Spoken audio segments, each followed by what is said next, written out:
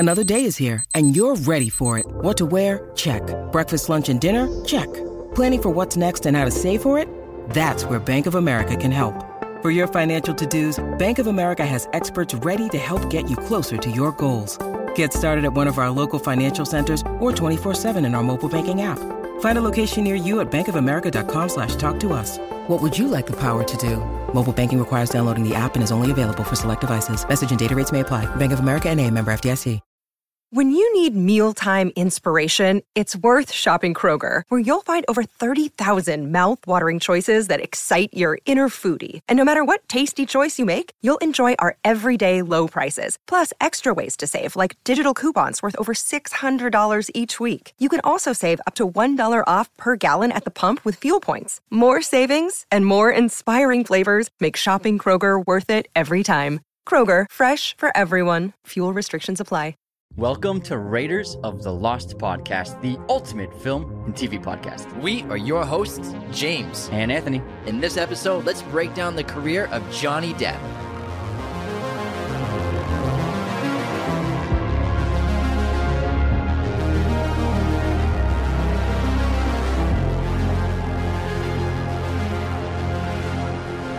Hello, movie friends. Welcome back to the show. We are super excited to be here talking about Johnny Depp. I actually wore a special shirt for this episode. Yeah, is that Juliette Binoche from Chocolat? No, that's Winona Ryder. Is that Winona Ryder? Juliette Binoche. It looks like Juliette Binoche. That angle, like her chin looks like Juliette Binoche. No, it's Winona Ryder. I was like, is that Winona? But then I was like, is it Juliette Binoche? She kind of looks like Juliette Binoche in that photo. It's not at like that angle, although Juliette has a much sharper nose than Winona. I get it, but like the angle, it doesn't 100% look like Winona. If you know what I mean. I think it 100% looks like Winona. I mean, it looks like it, but it looks like... So when I showed it to you earlier, and you were like, oh, that shirt's straight for it, you thought it was Juliette? My immediate thought was, is that Winona Ryder? And then I was like, maybe it's Juliette Binoche because it looks like she's eating a piece of chocolate, or actually it's probably a cigarette. Oh, no, it's from Heathers. Gotcha. Yeah. All right. I haven't seen Heathers in a while. It looks like Juliette Binoche too, or she does. But fun fact, it's actually a piece of wardrobe from our short film. I got a bunch of pieces of wardrobe because I wasn't sure one of the characters to wear a t-shirt, and I wanted to do a graphic tee. I wasn't sure what exactly to get, so I got a bunch of things at a thrift store, and it actually is very soft and comfortable, and I love Winona Ryder, so I was like, I'm going to keep this for myself. Yeah, Winona's great. Yeah. I thought it was like a highbrow, like artsy film thing. Because nobody would know what that movie is. That's what I mean. We'll talk about it. I mean, Chocolat, Juliette Binoche stars in that with Johnny Depp, but she's also a French actress in a lot of great movies. Oh, with The English Patient, she's really great in as well. She's also fluent in Italian and is in Italian films as well. Because she's smart. She's European in culture. She's intelligent. Versus Americans. Yeah, we speak English pretty good down here. She is one of the best actors alive, in my opinion. She's great. Yeah. Which of the Three Colors movies is she in? Blue? She's in Blue. Okay, yeah. They're all amazing, but hers is more about grief, and it's really a powerful film. Yeah, I thought you were like throwing people off with how I think it's obvious. I'm going to stand up for the camera. Yeah, I mean, yeah, it looks like both of them. It doesn't. I'm telling you, just the angle in the shot, it looks like it'd be either one. Are you of those women? Are you out of your mind? They're just two brunettes, two wonderful and talented, extremely and beautiful. Successful. Way better at way more talented than we are. Way more talented, like beyond talented. I mean, Winona was like such a prodigy. She worked in a Scorsese movie when she was like 24. It's crazy. It's pretty wild. Tim Burton, Scorsese, and I mean, we all know she was supposed to be in Godfather Part 3. Yeah, so at a very young age as well. Yeah, hired by Coppola. So imagine that in just a few years in your 20s. Isn't that crazy? Acting with some of the biggest actors of all time. But yeah, that's pretty cool. You threw me off. I thought it was like, I'm going to get him. He's going to think it's Winona Ryder. But it's actually Juliette Binoche. You look like eating chocolate. You look like an idiot. You look like a fool. You look like a fool. I do look like a fool. Anyways, Alora, let's get into Johnny Depp, who I think is one of the most interesting actors of the last several decades. I think he's a really interesting guy, too, off camera, because he's a full-fledged musician, and he started out as a musician and kind of was a reluctant actor. Yeah, he was a guitarist first, right? Yeah, he wasn't full-time, but he was just working odd jobs as a guitarist, and he had a bunch of bands in L.A., and that was his dream and his goal. And there's actually a story. Nick Cage actually got him into acting. They hung out because of one of their girlfriends, and then they became friends and drinking buddies. Was it Juliette Binoche? Yeah, it was Juliette Binoche. Yeah. And Nick Cage and him became drinking buddies, and then Cage was like, hey, you should try out acting, and he actually got him an audition for A Nightmare on Elm Street, and then Wes Craven loved his audition. The rumor is that Wes Craven's daughter really liked Johnny. And Who doesn't like Johnny?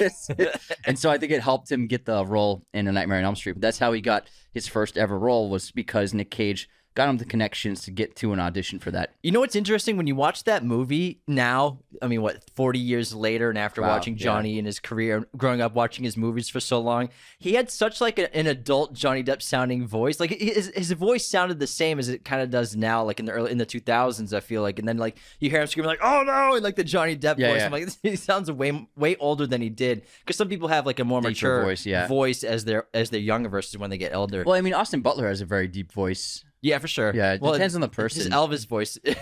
Well, I think he just trained his muscles, and then his vocal cords just transformed. I think a lot of people don't understand that. A lot of actors, they train their voices to sound different as they're getting into their craft. It's the same thing as like a radio show host. You have to train your voice to speak more loudly. Wow, man of words. Words are tough. I lost my train of thought. What the hell was I saying? You mean like better diction? You have to project. Clarity? You have to project more. Yeah. But projecting more, not by screaming, but projection that you learn, like singers learn or vocalists learn. Oh, you gotcha. Project your voice by strengthening your muscles in your throat and everything, rather than not screaming, but you're projecting a little louder. A lot of people train their voices as actors. I know what you're saying. Yeah, I know what you're saying. That's why a lot of actors sound sexy as hell. Yeah, Johnny did have a deep voice because he didn't seem like he would, but he does. And I mean, he was such a. What I always find really cool about him is his reluctance to be a star until obviously the 2000s with Pirates. But in the 90s, he was so averse to stardom and so averse to fame because he really blew up with 21 Jump Street. That made him a teen idol and superstar and the heartthrob of Hollywood. But he rejected it all, and he kept pursuing weird movie projects and film directors that no one had heard of, and taking chances on these weird, bizarre movies. And I really do respect his career choices for most of his career. In the 2000s, it's kind of questionable at times. But in the 90s, he was making really terrific choices for being the most famous actor alive. And he could have made so much more money, but he decided to just keep making these interesting projects. I have a lot of respect for him as an artist and as an actor. He made that money in the 2000s. He made the money eventually. Pirates of the Caribbean franchise. I believe his movies have in total grossed over $9 billion at the box office. Hold on, I have it right Something here. like that, yeah. Yeah, his movies have grossed $8.3 billion when he's the leading actor, in addition to other roles he's done. And his top highest grossing films are obviously his top 5 of them are the Pirates of the Caribbean movies. The first one is not The Curse of the Black Pearl, but the one that came out in 2006 is that At World's End. At World's End is his highest grossing one at 1.06 billion. But his top 3 are 2 Pirates movies, Alice in Wonderland, then 3 more Pirates movies, then Fantastic Beasts, Charlie in the Chocolate Factory. So he's obviously worked in franchises in the 2000s. But you're right, in the 1990s, he made a ton of great movies, a lot of really underrated movies, as well as having small roles in movies like Platoon that maybe people don't realize that he is in that movie as well. Yeah, he's a really interesting guy. But I would say you could argue he's the most talented actor to never win an Oscar. 3 nominations. He's only got 1 Golden Globe. That's all he's ever won. Yeah, I think he won the Bahamas Film Festival Best Actor Award, but congrats, Johnny. That's his prized possession. No offense to the Bahamas Film Festival, if that's a real thing or if he made it up. Is it legit? No, Okay. No, it's real. It's real. It's real? He's won a Bahamas Film Festival award. Nice, good for him. Good for him. I skimmed the award list, and I thought that'd be a funny joke to pepper in. But it is odd. He's so supremely talented. He's made so many memorable and beloved characters to not win the award. It's very interesting. What did he win the Golden Globe for? He won that for, I think it was the Peter Pan movie. Oh, Finding Neverland? No, Sweeney Todd. Sweeney Todd? Sweeney Todd, he won the Golden Globe. He was nominated. For musical. Yeah. Okay, because they separate the categories for actor and musical. His comedy. nominations are for Best Pirates, Actor. Yeah, Pirates, Finding Neverland, and probably Deadwood. Edward, I mean. No, Sweeney Todd. Sweeney Todd? Sweeney Todd. Oh, sorry, yeah, Sweeney Todd. Finding Neverland, and no, Curse of the Black Pearl. Yeah, Pirates. Yeah. So those are his 3 Oscar noms. It's so rare for a Disney movie to get Oscar nominations for actors. Well, not anymore because they own every goddamn company. Every time you go to the movies, that company's owned by Disney. Legit. Unless it's like Paramount or Universal. Yeah. But he really is, without a doubt, one of the most successful actors of all time. And obviously his films, like you said, grossed $9 billion and counting. He has earned close to $700 million as an actor. So we want to hear some crazy success stats? Please. I am enthralled. So Johnny Depp's films... Now this only is recorded from 2000 to like recently, so that's only this last 24-year span. He's grossed $650 million. That's not even counting the 90s, because in the 90s he was making movies, but they were super low budget, so he's never making big paychecks. So just in the last 22 years, $650 million, and obviously I think everybody knows he's a lavish spender, and he's kind of squandered a lot of his fortune in a lot of ways, but I don't think he probably doesn't view it as squander. I think he's just living life. You only get one life, so YOLO. Why not? YOLO. Wow. Right now, and people think that actors like him and Nick Cage, they're bankrupt. They're not bankrupt. They're still worth like lots of money. So right now, Johnny Depp is still worth $150 million. Plus, he just got the extra, I believe it was $15 million for the lawsuit he won. So in total, probably his biggest paycheck was for Pirates 3, which he got $65 million for. Just straight up front? So for the Pirates movies, he gets $25 million up front, and then he makes a lot on back end.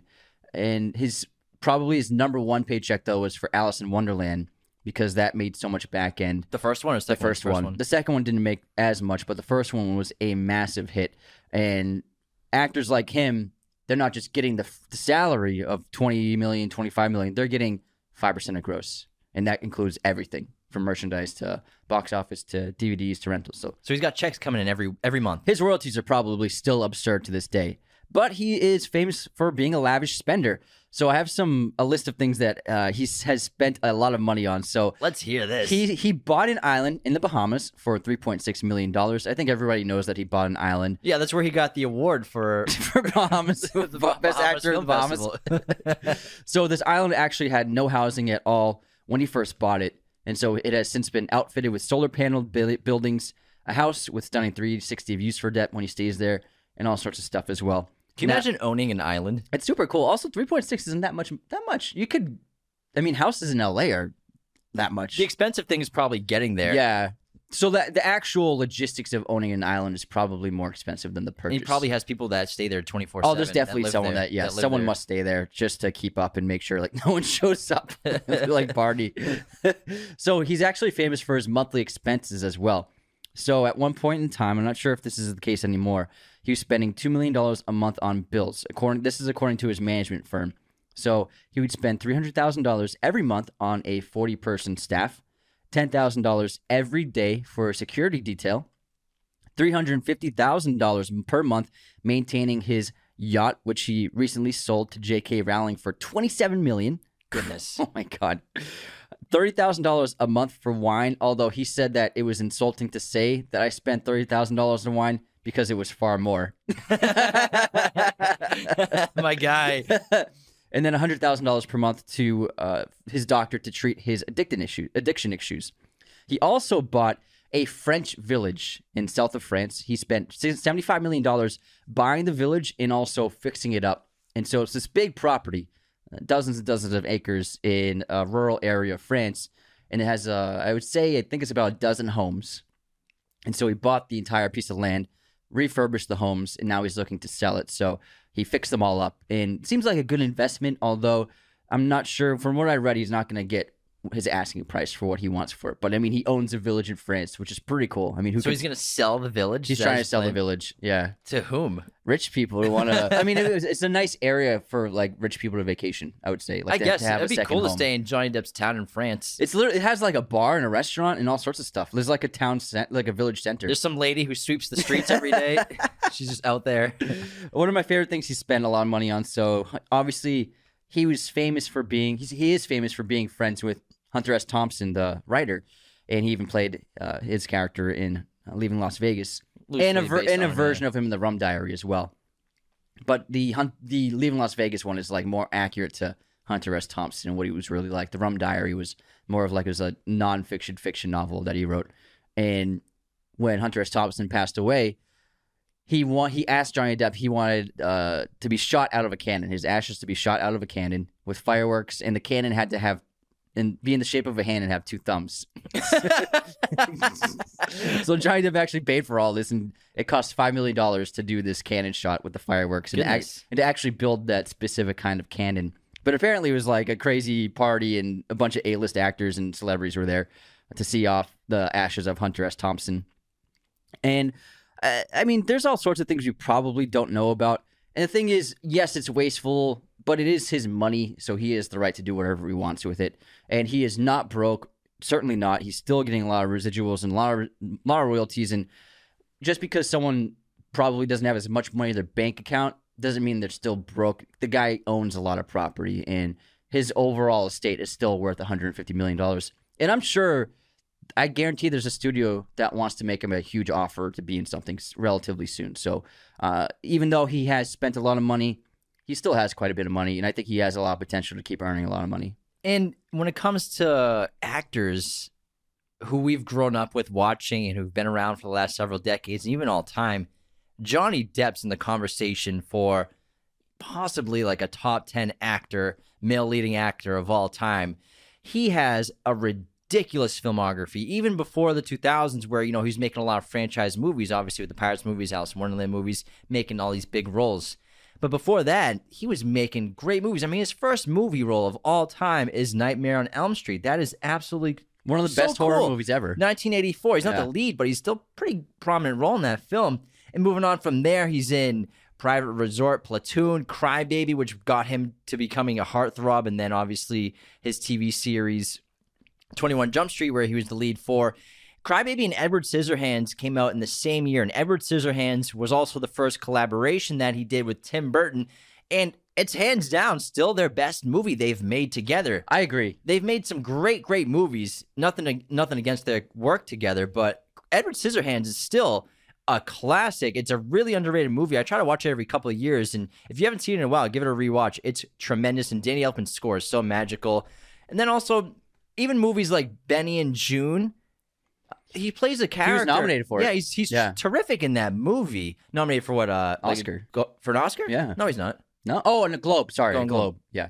He's got like 8 Globe nominations, yeah. But a character like that is so underrated on his career because he's got so many memorable ones in big movies, but even his character in that, he plays this film buff. But it's a really fun role where he's kind of like taking on the characteristics of film legends from the silent era because he plays a cinephile. So it's actually like a really, really relatable role if you're a cinephile and love movies like us and you can't help but quote movies while you're watching them and stuff like that. So it's actually a really great performance that not a lot of people have probably ever seen. What's Eating Gilbert Grape? Really great role, really great movie. Ed Wood. Then we have... List them all, bro. Just go for moving it. up to... I'm just listing the bangers. The bangers. Donnie Brasco in 1997, starring movie. opposite Al Pacino. Very underrated crime movie that no one ever talks about. It's I love up there. that movie. It's never put on lists, but it really could be up there for one of the best, for sure. 1989, Fear and Loathing in Las Vegas. Then in 1999, he's in The Ninth Gate, which I adore that movie. It's so good. Sleepy Hollow as well. And then the worst movie in his career is probably The Astronaut's Wife, which is... Or Mordecai. But I don't know. The Astronaut's Wife is pretty I've bad. seen some of Mordecai, and it's really bad. It's like really bad. And then 2000, he's in Chocolat, which was a huge box office hit. 2001, he's in Blow and From Hell. And then Pirates of the Caribbean, that starts in 2003, also in Once Upon a Time in Mexico. Secret Window in 2004. I love that movie. It's a great little mystery noir. If you've never seen it for the first time, it's a great twist. You'll never look at corn the same way.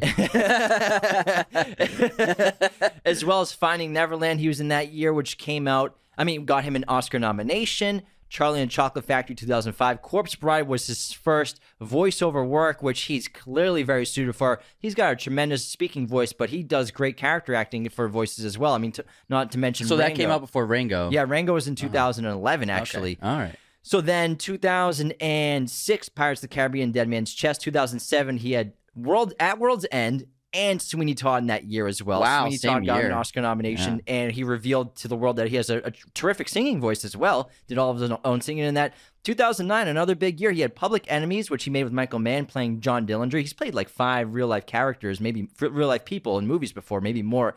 He also had one of the parts as Tony in The Imaginarium of Dr. Parnassus.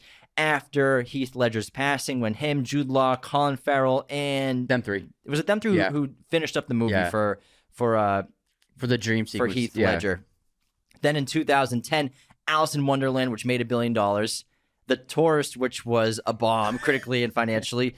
2011, he's got 5 movies that come out that year. So he actually has a cameo. 5? Yeah, well, he got a cameo in Hugo, but he's a producer on that movie, which maybe a lot of people don't know. He's producing good movies. He's just a street artist that Chloe Grace Moretz and Asa Butterfield walk past while they're talking. He's just sitting there drawing. That makes a lot of sense because he produced the film. Yes. His production company was one of the producing companies. And then in 2011, he's also in Rango, which is such a terrific animated film. So 2011, Rango, Hugo cameo, Pirates of the Caribbean on Stranger Tides, The Rum Diary, which was meh, and then Jack and Jill, he plays himself. Not a huge fan of that movie, but there's a bunch of great cameos. It's a cameo. It's a cameo. 2012, he's in 21 Jump Street, reclaiming his role as Tom Hansen as an uncredited cameo from his old TV days, as well as Dark Shadows, not a very well-received film from him and Tim Burton. 2013, he's in The Lone Ranger.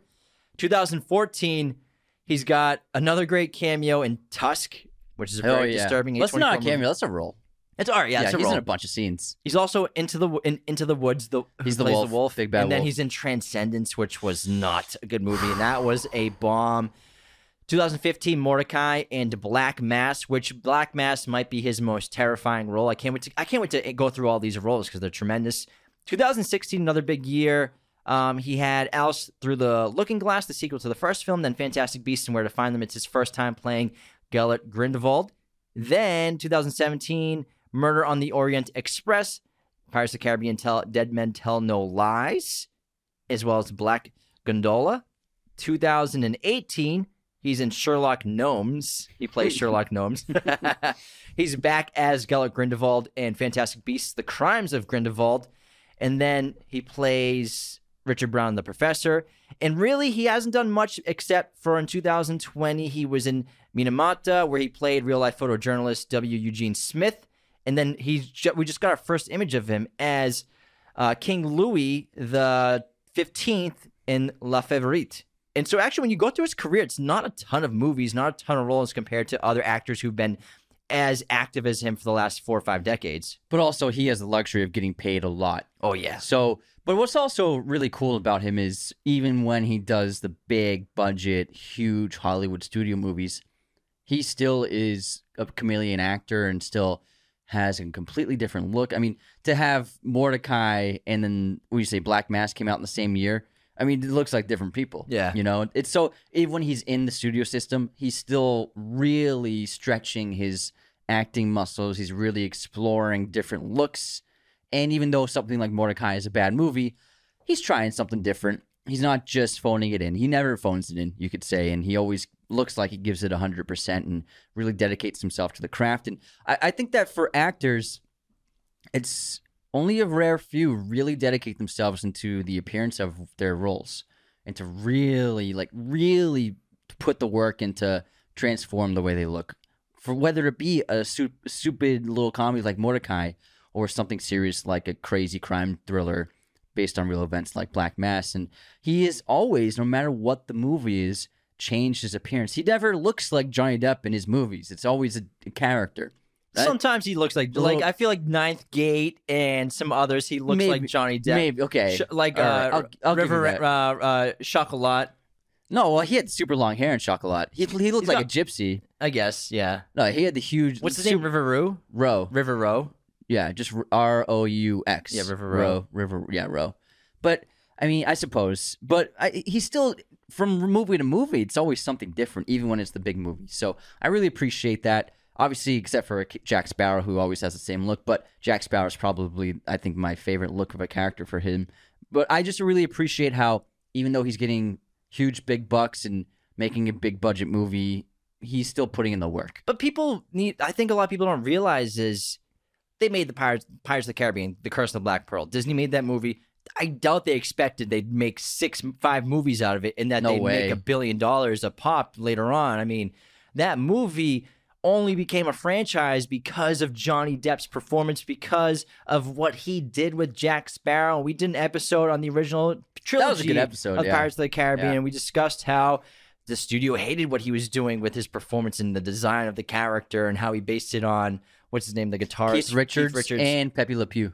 That's who he's based the character on. It's pretty damn accurate. Pepe Le Pew is pretty... It's very outdated. You know, nowadays. lots of improvisation on set. And you know, this is a huge movie. This is the Pirates of the Caribbean He was also movie. rewriting dialogue. So the studio obviously wasn't planning on this to be as successful as it was. They probably thought it was going to fail because what they thought he was doing on set wouldn't work. They didn't. I mean, I'm sure they planned on it making money. They didn't expect it to be the mammoth Goliath movie franchise that ended up becoming. Yeah, that's what I mean. But I mean, they invested $200 million. They'll make like $300 million. They invested a lot in it. You know, they wanted it to do well. But the thing with Jack Sparrow is Jack Sparrow was originally supposed to be like the straight-laced action hero, and Hugh Jackman was the original number one for that role, and that's who they wanted. And they were developing that script for Hugh Jackman to play like, you know, the typical Hollywood brawny action hero.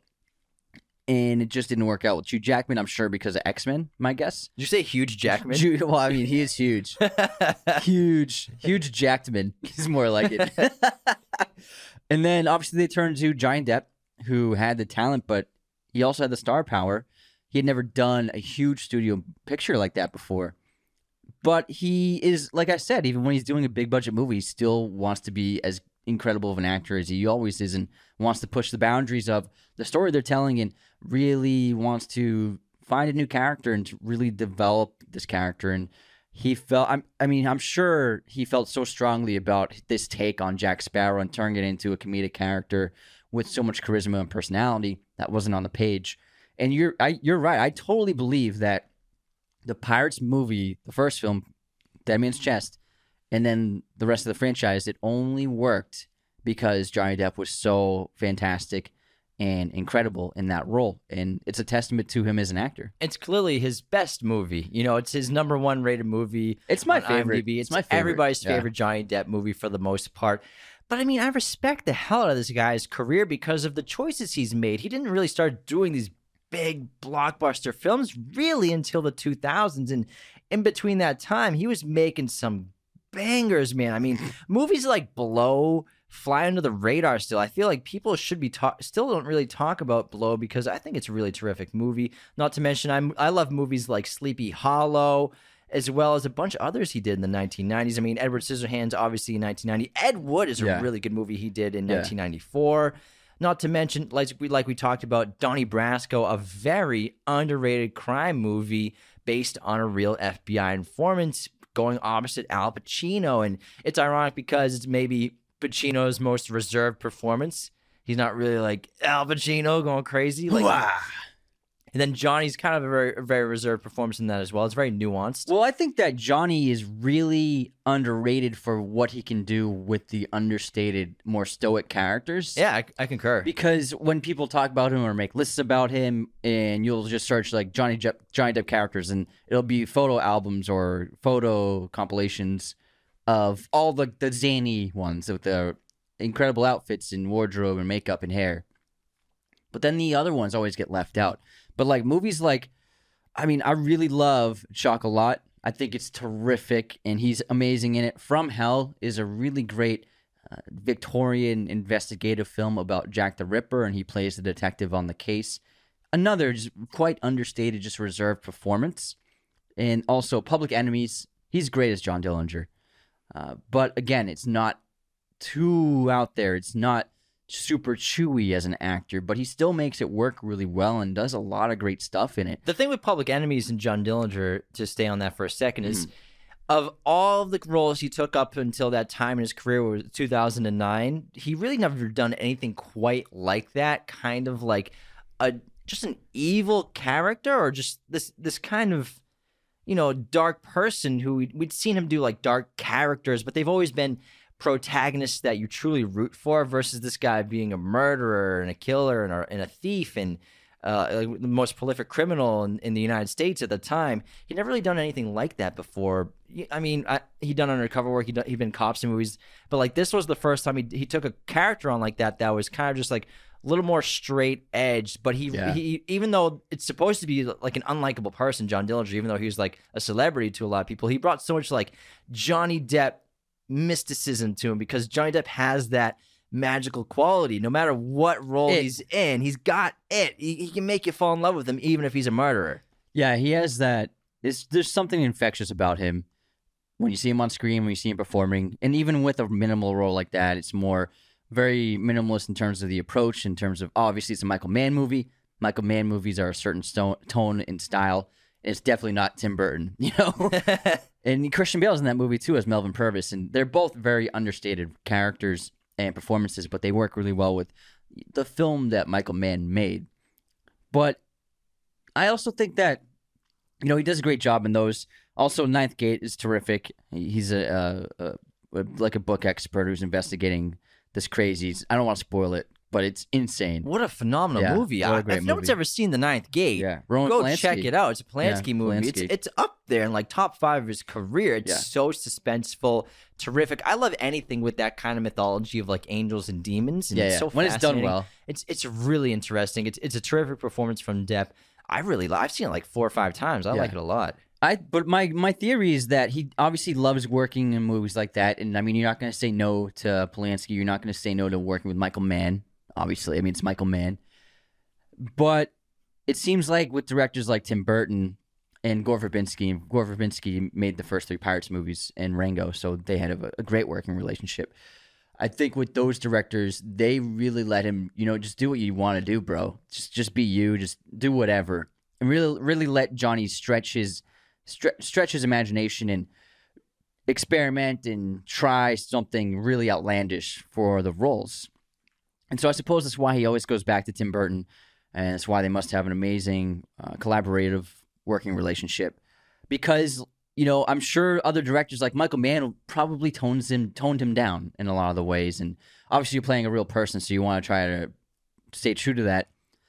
But I think that he enjoys working on the pictures that let him really do what he wants to do and explore the characters. And it seems to be like he enjoys it because he's an actor who's famous for not watching his own films. And for him, he says that the act of performing and making the film is all he needs, and it's more than enough for him, and that he has no desire to watch the films after they're made. And so he's just living the experience, and like the craft of acting is more important to him than watching it on screen, which is interesting. He's a true chameleon too. When you're going through all of his roles, obviously most of them are made up. They're fictional characters, you know, Sweeney Todd, the Mad Hatter, Jack Sparrow. But he's played so many real life people. Like just going down the list, we have Ed Wood, Edward Scissorhands. Just kidding. Ed Wood. He plays in Finding Neverland. He plays the writer J.M. Barrie, the guy who wrote Peter Pan. Donnie Brasco. Fear and Loathing in Las Vegas. He's basically playing Hunter S. Thompson. We also have, let's see, more real people. Public Enemies. Whitey Bulger? John Dillinger. Black Mass, Whitey Bulger. He also plays a real character, a real person in the teacher one, or the journalist one. Their Own Diary? Yeah, no, the journalist one. Which one? The one from 2018 or 2020. I mean. Oh, the photojournalist. Yeah, photojournalist. Gotcha. Yeah, I brought that up earlier. I can't. What was it called? I can't remember. Me neither. So Manamate. So he's played real people like 7 or 8 times in his career. He's playing a real person in his next film, the Louis the 15th movie. So he's just a true chameleon, and it doesn't matter what he's doing, but he brings so much to every role and just loses himself inside each role. You know it's Johnny Depp, but he's one of those actors that they're unrecognizable. He brings so much to every performance, physically as well as acting-wise. I mean, the movie where he plays that cinephile, there's so much physical performance in that. He's a great physical actor, and obviously Jack Sparrow is one of the most physically comedic characters we've seen this century. I mean, hearkening back to Charlie Chaplin and Douglas Fairbanks, just great physical comedy and great physical acting that it's out of place for most movies and most contemporary films. You don't, in 99% of movies, you don't see characters moving the way he does as Jack Sparrow in that movie. It's kind of an old style of film acting, but it just works with him, and he nails it with Jack Sparrow. Yeah, it's kind of, he plays so well off of everyone else because everyone else is playing it straight. You know what I mean? But it's hard to pick favorite movies. So we have a few lists. Oh, we love lists. So I have a list for his 5 worst movies, then a list for his 5 most underrated movies, then a list of his 5 best character designs, and then a list of his top 5 movies of all time. So you want to run through some? Want through some? Yeah. Which one do you want to do first? Let's do top character designs. Top character designs for Johnny Depp. Let's see what I put down. What do you got? Obviously, number 1 is Jack Sparrow. The entire look is brilliant. It plays, when you're imagining a pirate as a kid, it's freaking Jack Sparrow. And that's if you're a pirate, you want to be Jack Sparrow. You want to be just like him. The look, the hat, the beard, the facial hair, the long hair, the tattoos, the flowing wardrobe, the gold teeth. Everything about Jack Sparrow plays, and the character design is tremendous and one of the most iconic and memorable character designs in film history. Everybody who has access to film, if they're lucky enough and fortunate enough like us, everyone knows who Jack Sparrow is. Oh, yeah. It's as famous as Indiana Jones. Who's your number 2? Number 2 for character designs, I have Edward Scissorhands. His most odd, hilarious, and nonsensical character design of all time that Tim Burton came up with his character, Edward. I love the suit. I love the hair, the very pale skin, the scars all over his face from being born with scissors for hands and trying to obviously grow up with that. You can see just backstory just from the character design of this person and his suit that he's made. And I think it just works so well with this nightmarish fairy tale. And it's just a trip of a character, and it just works so well. Yeah. Number 3? Number 3, I got Mad Hatter. It is so unique and flamboyant and colorful and interesting and looks almost alien, but it fits the world of Alice in Wonderland so well. If you're going to make a movie out of it in the 21st century, like the design they came up with Johnny Depp for the Mad Hatter, it's tremendous. Yeah, wonderful. Then I have Sweeney Todd, the Demon Barber. Come on, it's great. The wig, the hair is great. The white streak. Again, he plays a lot of characters with very pale skin and dark bags under their eyes. That's Burton style. Yeah, and it's just like the Corpse Bride, obviously. But I think that Sweeney Todd's iconic look for a character design, and it's one of those roles that's been done not just in film, but it's just huge on stage and theater. And so The Office did it. Andy Dufresne. Nardog did it. Not Dufresne. Andy Dufresne. Andy. What's his last? Andy. Crap. What's his last name? Andy. I don't know. The Nardog. Can't remember. I'm blanking right now. You can tell I haven't watched The Office in a while. Yeah. Well, you haven't. I haven't seen you watch The Office in a long time. Andy. The Office. Hold on. Andy Bernard. God. The Nard Dog. God damn it. Nard Dog. Yeah. All right, what's your number 5? Number 5, I have Fear and Loathing in Las Vegas. The design that they came up with based on basically Hunter S. Thompson's look is hilarious. It's just funny to see Johnny Depp, who's such a good-looking guy, with that design of this horribly disheveled person. He's hair. Got this huge comb-over balding going on. He's got the sunglasses, the big cigarette stick, and the visor, the jackets. It's just a great character design. Some of the best physical acting you ever see in a movie too, as well. But I think the design is just so fun. Yeah, it's a great pick. All right, here are my top 5. At number 5, I have Black Mass, Whitey Bulger. Character design was really terrific, and they added this texture to his skin. They made his skin look old. You know what I mean? And when he's wearing the outfits, like the bomber jackets and those sunglasses, it's like, oh my God, this guy looks like a killer. And it was so intimidating on screen. Plus the blue contact lenses, the blonde hair. They did a great job transforming him. His teeth looked off, too. He did look quite like him. Yeah, he looked a lot like him. Next up at number 4, I also have Sweeney Todd at number 4. I love the design. I love the hair. The pale skin. It's Tim Burton namesake. He likes the actors to feel like porcelain dolls, is what he says. So that's why the actors are always so pale. And also the outfit is great. His main outfit is great. But then I really like the stripes romper he's wearing on the beach. It's really funny. It's so funny. And next up, I have Edward Scissorhands for all the reasons you said. It's such a unique look. It's so imaginative, but also has the horror element to it, like all Tim Burton things. Really special design for a character. I especially like all the scars all over his face, because he has this innocent quality to him, and then you see the scars on his face, and it's such a damaged person or being. He's not even technically a person. You know what I mean?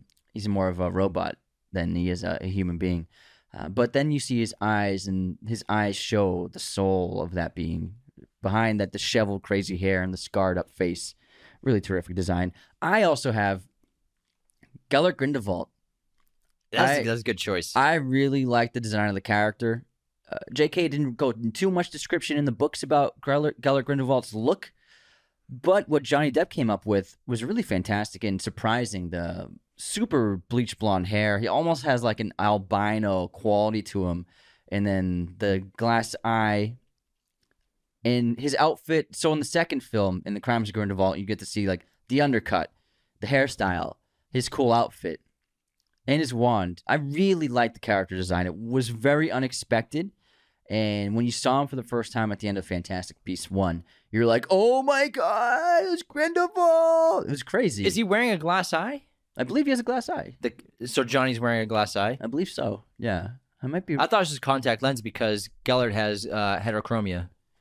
Oh, it might be. Oh, I'm sorry. That's what it is. That's what it is. Yeah. Sorry. Yeah, my bad. So, yeah, it's heterochromia. That's when you have two different eye colors. Different color eye colors. Yeah. It's actually more common than you think. Actors and actresses actually have it. Mila Kunis has heterochromia. Wow. In case you ever noticed, she got like one green and one blue eye. Oh, cool.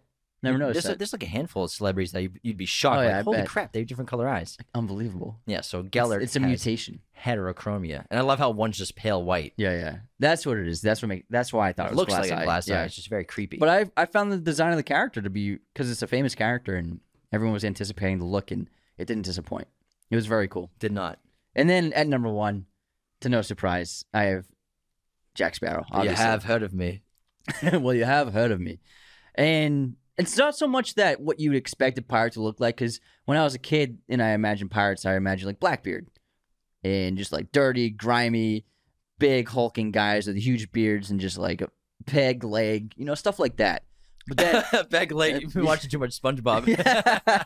Well, the peg leg is famous for pirates. Yeah. That's a famous thing. Yeah. No, I know. Yeah. And Yarr. but then you see Johnny. He's got like the beads. He's got the hair, and then like his chin beard is beaded down, and the gold teeth, and all, like you said, the tattoos, the bandanas are great. The bandanas really help sell it. But then the wardrobe is really just fantastic. He's got the vest and the baggy shirt, the boots, like everything about it. And I love the character design of that. And I think the first time you see the eyeliner is actually very important to the Jack Sparrow look. So hot. So hot right now. And I think everybody, when they saw Jack Sparrow for the first time, and he has an amazing introduction in the first film when the boat's sinking. With the great music. What a great character introduction. It's gonna be all-timer. It's just a great movie. Yeah, it is. I mean, Gore Verbinski is an extremely kind of unspoken of director. I watched The Ring recently on a plane. The Ring's It's great. still terrific. It's great. It's a little corny and campy here and there, but it works so well. It really does. And so he made The Ring, and then he made the Pirates movies. He also did Rango, and he did Cure for Wellness. He's a very, very good director, extremely underrated, I think. But he obviously worked really well at Johnny Depp. And the first 3 Pirates movies are some of the best action-adventure movies of the century, without a doubt. And all 3 of them are very good. And the first one is just absolutely fantastic and very much a perfect film. They're actually pretty comparable to the Indiana Jones trilogy in terms of like how audiences like them, and in terms of their filmmaking qualities too. Obviously, the first one of each you could argue is the best, but the third one of each is also very good. Yeah. I mean, Last Crusade is such a great movie. It's hard to pick sometimes Raiders over that movie, in my opinion, because it kind of depends on the mood, which one you like better. And plus, I mean, same thing with the Pirates of the Caribbean movies. Yeah. I love the first one, but the second one's excellent. The third one I love. Yeah. In the second one, you get Davy Jones and everything. It's so cool. And then at World's End, it's just so epic. So, It really so is. massive in scale. And they did a terrific job concluding like that before they kept making them. If you guys haven't listened to or watched our episode on the first 3 Pirates movies, I highly recommend checking it out. We did like a year ago. It's such a blast. We love those movies so much, and we went in depth on them. Oh, yeah. You want to go into our intermission and then do the rest of our lists? And then keep chatting about Johnny? I guess we could do that. Yeah, let's do it. Let's do it. Before we continue, the best way to support Raiders of the Lost Podcast is to become a patron at patreon.com/Raiders of the Lost Podcast. You get access to different tiers of patronage: $2, $5, $10, $25, and $100 tiers. Each one has awesome perks to them. So go to patreon.com/Raiders of the Lost Podcast. Support the show the best way possible by becoming a patron of the show today. Thanks so much. And our live show is happening very soon, Saturday, January 21st, 2023. Obviously, that's the year it is right now because it's a new year. You can get live tickets to come in person in Los Angeles, as well as digital live stream experience tickets to broadcast the show as it's happening live from anywhere around the world. The live in-person tickets are at dynastytypewriter.com. Just go on the calendar. You find us there on January 21st. And the digital experience live broadcast tickets are at moment.co/Raiders of the Lost. You can also get links. Find these links in the bio of this episode on YouTube, Spotify, Apple Podcasts, as well as the Instagram bio, Twitter bio of our show. We'll have access to the link for all of those tickets. We hope to see you there, and we hope to have you streaming in live to our show. It's going to be a lot of fun. This episode is sponsored by our friends at movieposters.com, the #1 place to get your posters online today. Head over to movieposters.com. They have a gigantic selection of all sorts of movies and TV shows in their poster library, as well as all sorts of sizes and framing for your poster needs. If you want a gift for a movie fan or to decorate your home with a bunch of movie posters, the #1 place to do that is at movieposters.com. And don't forget to use our promo code Raiders10 to get 10% off your order. Again, that's Raiders10 to get 10% off at movieposters.com. And thank you so much to Blackmagic Design for providing 2 of their cinema pocket cameras, the G2 6Ks. These cameras are so terrific. We actually used them to get some pickup shots on our short films, so we didn't have to rent a cinema camera. They are terrific quality. Again, the Pocket Cinema G2 6K cameras, if you're an independent filmmaker or videographer and you want to get that cinema quality, these do really make a huge difference versus like a DSLR or something like that. And it's really cool because these cameras have EF mounts. So if you're familiar with lenses in photography, they are compatible with Canon lenses as well as a bunch of other photography lenses in addition to terrific cinema lenses. Thanks so much again to Blackmagic Design. And Anthony bumping into the microphone. Sorry. Goodness, I'm trying to run ads over here. Hey, it's okay. Now Blackmagic's going to take the cameras back. I like to see them try. All right, let's move into our intermission. You ready? I'm ready. Okay. Let's see what we got here. Movie quote time. For the record, Metz wasn't out of tune. You were, Erickson, but he didn't know, and that's bad enough. Whiplash. That's correct. How about you give people a moment? I did. I gave 2 moments. I actually just watched the short last week. It's good. It's basically the first 20 minutes of the movie. It's cool that J.K. Simmons was also in that. Yeah, I don't know how he got into contact with him to get in that, but I believe it might have been Sundance Labs. Yeah, is how he did that. All right, here's my quote. So what we're talking about is J.K. Simmons acted in the short film that Damien Chazelle made of Whiplash, and which was actually made it a really good short because he's terrific in it. All right, here's my quote. There's a saying, a very old saying, when the pupil is ready, the master will appear. When the pupil is ready, the master will appear. Can you say that one more time? There is a saying, a very old saying, when the pupil is ready, the master will appear. I've watched this year. What is it? I mean, last year. Is it The Mask of Zorro? Yeah, good job. Thanks, High man. five. Is that Anthony? Yeah, that's a tough one. I watched it like 4 months ago. Isn't it so good? It's awesome. It's so good. It's really good. It's amazing. It's like it's a perfect action movie. Such a fun adventure movie, and man. Anthony Hopkins and Antonio Banderas together is it's amazing. It's so good. Anthony Hopkins is awesome in it, and he's so damn good in it. Yeah, I love it. I watched it a few months ago, and I was like, this movie still fucking rocks. After you watched it, I was like, you know, I'm gonna watch The Mask of Zorro. It's really funny I haven't too. seen it in so long. Great action, really funny, great physical comedy. Antonio is dude. He's a legend in that movie. He's so good in that. He's so cool. I hope they make a new one. They should, and Antonio can be the new master of the new Zorro. Just make him Zorro. Just, yeah, I would prefer if he was still Zorro. You know that's not gonna happen though. But man, so the director of Casino Royale made that. Oh no way! Yeah, Martin Campbell. Cool. It's such a fun movie. It is. Good job on that. Thanks. It's great production design too. The sets on that movie are stellar. Yeah, Martin Campbell's a great director. Great sword fighting as well. It's legit. I was blown away when I was watching because I watched it. It holds up. I want to say in the early winter of 2022. And the score is great, but the sword fighting is awesome. It looks legit. It's awesome. Yeah, it's not like people just like hitting swords just to hit It is swords. legit. It looks like some people got hurt on set. Oh, for sure. Great stunt work. Great stunt work. But Antonio, he was a superhero before superheroes were huge. Yes, sir. All right, guess this movie release year. Serpico. For the mayor. 1981. 1973. Oh my god, I was so off. He snuck that in, but he snuck that in between. What Wait, did he make who? in 72? Pacino.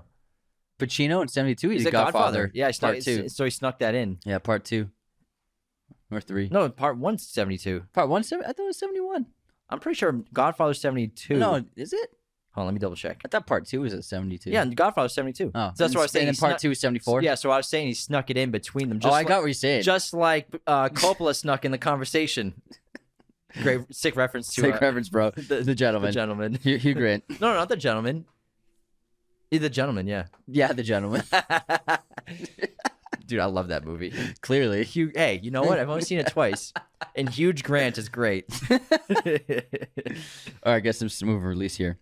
The Elephant Man. Speaking of Juliette Binoche. Oh, no, that's in English patient. I don't know what I'm thinking of. The Elephant Man. 1989? 80. 80. Damn, it's pretty old. It is, yeah. Pretty old. One of David Lynch's early movies, actually. Moving on to Movie Pop Quiz. Now let everyone guess, okay, Anthony? Okay. What was Sidney Lumet's first feature-length film? Fuck. Was it Serpico? I'm wondering. No, I think he was because he made 12 Angry Men. He was making movies well before Serpico. I'm going 12 Angry Men. Yeah, that's correct. Best debut ever, probably. Probably. That's insane. Good question. That's every year, like, people always talk about, like, directors' debuts, and they never look back on the past. Like, most people aren't really watching 12 Angry Men was his first movie. Yeah, it's one of the best movies ever Citizen made. Kane was a debut. Yeah. It's wild. Yeah, it's 12 Angry Men. I watched it again. It's a top 10 movie all time. I watched it last year. It really is unbelievable. It's really I incredible. can't believe the camera movements he did in that movie in 1957. It blows my mind whenever I watch the movie. I'm like, how the hell did he do this in 1957? That's honestly more impressive than Reservoir Dogs as a debut, honestly. I love Reservoir Dogs as a debut, but it's not the best all time. 12 Angry Men. Sidney Lumet made a lot of great movies, but you could argue his first movie was his best one. Same thing with Orson Welles, and that's a rare thing. To really, it's like a band, like a great band. You could still say that. I mean, speaking of Damien Chazelle, you could still say Whiplash is his best movie. I do say Whiplash is his best movie. I love First Man. La La Land's great. Whiplash might still be his best movie. Yeah, I agree. And after seeing Babylon, I think Babylon's number 4 in his filmography right now. I agree. But Whiplash is just a tremendous debut. That is otherworldly. Great question though. Thanks, man. Sidney Lumet is a legend. One of the greatest American directors of all time. Go through his filmography, everybody. It's so effing good. Yeah, it's great. It's great. So he made that. I think he was 28 when he made 12 Angry Men. I think he was in his 20s. I feel like a piece of shit now. It makes you look back on like, what have you been doing? What have you been doing? To me and Anthony. Oh my god. Oh man. We're making moves though. I didn't need to hear that. So yeah, we're only 33 this year. March. 33. Oh my god. And then his Larry Legend 33. And baby. he went out high. His last movie was before The Devil Knows You're Dead. That's such a good movie. Yeah, that's great. Ethan Hawke, Philip Seymour Hoffman, Marissa Tomei. If no one's ever seen Before the Devil Knows You're Dead, watch that ASAP. What year was 12 Angry Men? 68? 1957. 57. Oh yeah, he was making movies for Serpico was well into his filmography. Well into it, yeah. Well into it. Okay, here's my quiz question. Anthony Hopkins battles a bear in what movie? What? Anthony Hopkins versus a bear? Yeah. Come on, you know this. Do I? You know this. He fights a bear in what movie? He fights a bear. Anthony Hopkins. Come on. You got it. It sounds so silly. Because all I can think of is Cocaine Bear in the trailer we just watched today. It's a drama. This is a drama. Anthony Hopkins fights a bear. It's a survival drama. If that helps. Not really. He wasn't in The Revenant, was he? Just kidding. I'm gonna be pissed when I get it wrong. I think so because we watched it quite a bit when we were younger. It was Watched like all the time when we were TV. kids. It was like on Spike TV a lot or something. Anthony Hopkins versus a bear. It just sounds. It's a funny sentence. It sounds to say. funny. That's why I chose this. I figured it would throw you off. What effing movie is this? I don't think you got it. You should just let me Hold tell on. you. Let me think. It's already been like 2 minutes. It's a podcast, bro. You got somewhere to be? No one wants to listen to you think for 30 minutes. People are listening to us because they love us. Okay, man. That's true. They're great people, and they're in the car, they're in traffic, and they're like, "I'll let Jim take as long as he wants. I ain't got nowhere to be, Anthony. Why are you trying to rush me off the podcast, All right, Anthony?" quit stalling. Think about it. I don't know. See, do we? The Edge Oh yeah, with Alec Baldwin. Yeah, I remember it now. Yeah. That was He plays a intellectual genius, and yeah, he helps outsmart the bear. the bear. The bear. I knew you weren't getting it. All right, now are we on to our haters of the week? Unsubscribes. We got some good ones. We have some Twitter unsubscribes too, but go for yours first. Okay, I'm curious to hear those. All right, so Nathan Goffnet 5693 wrote, "How dare you not mention Halloween Ends in the terrible movie segment? I can't believe we forgot it. Well, the thing is, we didn't watch it, True. so I didn't even want to watch We it. didn't have to. Like we saw Halloween Kills. Yeah, I didn't. So we didn't watch it. I didn't want to watch it because I hated the last one, and I just felt like this was just a cash grab, and it looked terrible. So we were like, I'm not even going to waste my time watching it. So that's why, Nathan. But appreciate your comment. But also, we didn't really go into that with a list of the worst movies. We were just kind of riffing. You played it by ear, yeah. And then MK6 Alex wrote, "How dare you? How dare I?" is actually from Amazing Spider-Man 1, not 2. Unsubscribe. When I said that in the episode, I was like, someone's going to call me out. It's the first one, isn't it? That's when he's fighting with Aunt May? Yeah. Yeah, I got you. How dare you? How dare I? How dare you? Kev to the B wrote, "This episode was hilarious. Also, Ethan Hawke is not in Doctor Strange. Unsubscribed." Did we say that? I can't remember. Ethan Hawke and Doctor Strange? I meant the director, Scott Derrickson, made Doctor. He did a good job with Doctor Way to Strange, go, is what I Anthony. said. No, I was saying... No, I'm kidding. I was saying Scott. Maybe okay. I did say it wrong. All right, this is a good one. Royal Wren wrote, "Didn't even mention the pivotal, if not groundbreaking scene where Benoit Blanc plays Among Us. Unsubscribed." I thought we did bring it up. Well, then an official Nile wrote, "They mentioned it at 47 minutes, 50 seconds. Unsubscribe, resubscribe. And then MK Alex, who also did the Among Us comment, wrote, "How dare you?" They wrote. I'm sorry. Hold on, I got it right here. Sorry, these are all screenshots. All right. So someone said we didn't say Among Us, and then someone said they said it at 47 minutes, and then the original commenter replied with what? And then so Royal Wren wrote in our next episode, "Didn't even mention my Among Us comment in this episode. Unsubscribed." And then I clarified that we recorded it like a week before that episode posted. So then they were like, "Oh, no worries." And then we have, this is a funny one, Harrison Kent 5. "I noticed that the Knives Out episode sounds fine when I have both headphones in, but wonky when I only have one in. Maybe the issue has to do with mono versus stereo listening. Anyways, unsubscribe." Yeah. I like the casual, nonchalant unsubscribe there because it was lowercase too. And then Braden Bish wrote, "I can't believe I only heard one knocked it out of the park during the whole baseball episode. Unsubscribed." We dropped the ball on that one. That's it. I have All right, let's hear the Twitter unsubscribed. So James handles the Twitter. Yeah. I've been going hard on the paint and Twitter the last week and a half.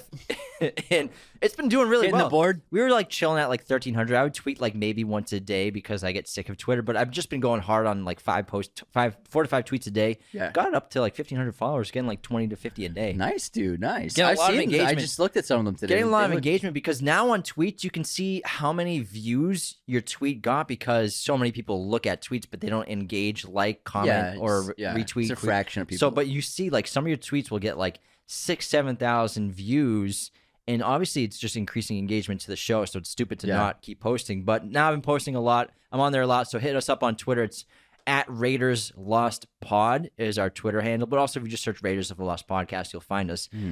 This is from Jordan Jr. Fluffy Master. He wrote, just listened to the Glass Onion review, and I can't believe there are no new unsubscribes. Unsubscribe! That was a good one. Great. That's a good one. All right. Now, well, let me see if we have any new 5-star reviews on iTunes, Apple Podcasts. Please do. That'd be great. And in reference to the funniest episode we've done, is that the best and worst horror of 2022 that you were talking about? Yes. That was a really funny episode we did on Monday. It was very funny. It was or on Thursday, I think. Yeah. It was a hoot. It was a laugh riot. All right. Do we have, yep, we got a new one. Awesome. This is from Jay Craig. Do you love movies? Start listening. James and Anthony do a phenomenal job of reviewing each and every movie, TV show that they talk about on their podcast. Origin stories, franchises, dramas, they review them all. I found Raiders in the summer of 2020, and I love listening to them when I mow the lawn and when I'm driving. One movie that I absolutely love that they recommended is The Departed. I will never unsubscribe from these guys, and thankful that I can support them on Patreon. Oh, thanks so much, pal. You wicked pisser guy. I'm so glad that, when you're mowing the lawn, you're listening to us. Yeah, it's nice. I appreciate that. Origin stories. How's the lawn coming? I hope it's going well. I love a guy that takes care of a lawn, man. It's a lot of work. Yeah. Like I mowed the lawn at Mom's house the last time I went home. It took a while. It took a long time. She got a big lawn. Yeah, she's backyard and a front yard and like the side yard. It took me like 2 hours. I was wiped. I was dead. I was like exhausted. I was like, why don't you just hire someone? So she got sons for. Because then you got to rake it. She got 6 sons. At least you could mow our goddamn lawn. It's true. I would if I was home. But we spoil Mom. Yeah. We love her. Jay Nice, she's coming to the live show. If anyone's coming to the live show, she'll be there in person. Jay Nice, Stephanie. The one and only. She'll be there. You can say hi. You can take a photo with her if you want. She'll probably get more photos than us. I'm like, Mom, people are going to be happy that you're there. You're kind of a celebrity on the show. All right, moving on to On This Day in Film History. Today is January 9th. In 1894, William K.L. Dixon's motion picture Edison Kinetoscopic Record of a Sneeze, a.k.a. Fred Otto's Sneeze, receives first U.S. copyright for the format. It was filmed a few days earlier at Edison Studio, West Orange, New Jersey. In 1959, Rawhide with Clint Eastwood premieres on CBS TV. In 1964, Goldfinger is released. In 2000, Goldfinger. Malcolm in the Middle premieres in 2000. You really went into that. Your face. In 2009. You're like, finger! Hey, I'm a performer, man. In 2009, Gran Torino is released. And in 2011, Shameless and Bob's Burgers premiere. Get off my lawn. Happy birthday to J.K. Simmons. Oh, wow. And my streaming recommendation is going to be Rosetta on HBO Max. This is a film from the Dardenne brothers, the Belgian filmmakers, who are terrific, make some of the best stories you'll see on film.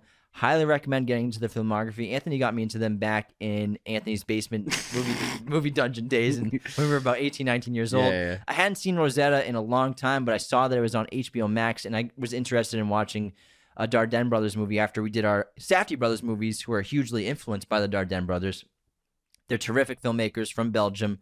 Great, grounded stories, character studies about, low-class citizens, everyday citizens, just normal people, just making interesting and relatable stories. Real-life about conflicts. struggle. Yeah. Great stories. But if just to increase your film palette, get into international film, get into European films, not UK, outside of the UK, get into European films, as well as obviously South Korea, China, Egypt, Japan, everything. But, there's a rich history in Belgium of film, in France, obviously. But I think the Dardenne brothers are a great way to expose yourself to films outside of Hollywood, and it will blow your mind, some of the movies you'll see. They will floor you. Yeah, you should. If you love films and you want to learn more about filmmaking, they are some of the best working right now, and they really have incredible long takes that are just mind-blowing sometimes. Shocking realism is one of the best ways to describe their style. Yeah, they started in documentaries, and then they brought that aspect of in style filmmaking into their storytelling, and it's really profound work that they've done. All of their movies. So Rosetta is on HBO Max. Follows a young woman who'll do anything to pay her rent and keep a job. Yeah. My streaming recommendation is also a international film from one of my personal favorite directors, Michael Haneke. This film is called Benny's Video. It is a dark family drama and is incredible. so intense, and you never seen anything like it before. Like all of Michael Haneke's films, my personal favorite is The Piano Teacher, but then Amour is probably like his masterpiece.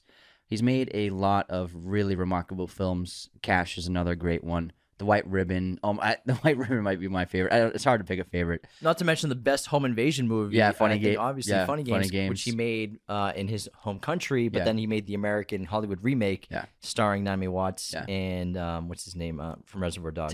Tim Roth. He's also multilingual, so some of his films are Austrian, some of his films are French, and he works with Julia Binoche a lot as well. Interesting, like a double. So many coincidences. So many Julia Binoche episode. references in this.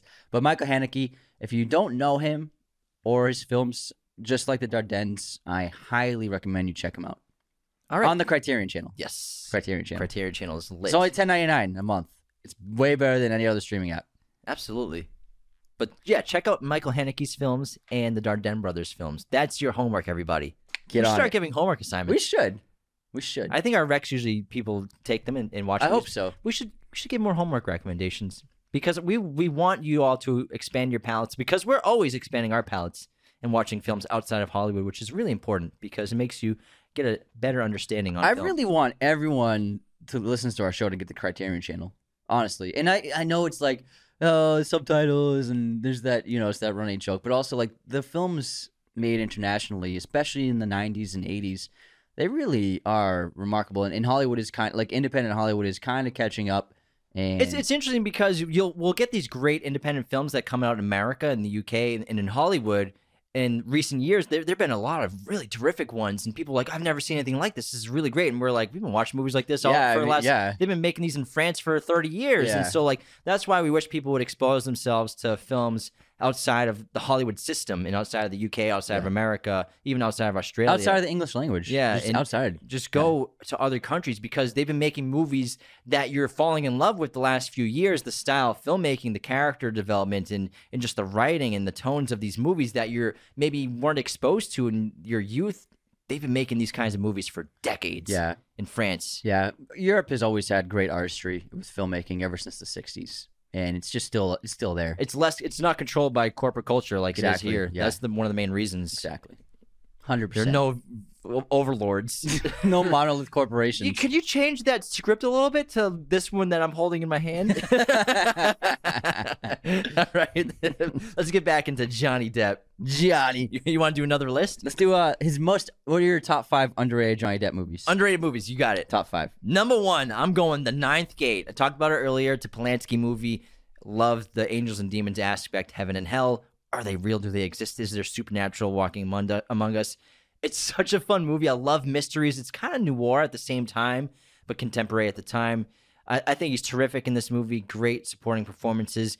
Creepy as Frank hell. Langella. Yeah, Frank Langella, you're right. It's dark as hell. Really dark opening to this movie, but I think people would really enjoy The Ninth Gate if they gave it a shot if you've never seen it before. Yeah, it's got a fucking trippy ending. Crazy ending. Crazy. It's out of hell, man. It's out of hell. Number 2 on my top 5 underrated movies, I have Sleepy Hollow. I love everything about this movie. Sometimes the script isn't too great, but I think what Johnny brought to the character of Ichabod Crane is something that was really needed for it because no one had ever done a Sleepy Hollow feature-length film until that point, I believe, and it's a really interesting It's a famous story. Gothic story. Yeah, it's interesting, and it just suits the world of Tim Burton and Johnny Depp so well working together. Christina Ricci, Christopher Walken is great as this, in this movie. I won't tell you who he is in case you haven't. That sounds like it. That's his one line. He's got one line. He just screams. But I love the production design. I love Johnny Depp in this movie. And I've brought this up before that I guarantee Guy Ritchie. Sorry. I guarantee Guy Ritchie, when he made the Sherlock Holmes movies, especially the first one, he took inspiration from Sleepy Hollow. The production design, the coloring, the wardrobe, the little gadgets that Ichabod Crane has, they're very similar to like the style that he Even made. the hair. Yeah, it's very similar to Sherlock. Yeah. And Sherlock Holmes, the first one that came out in, 2009?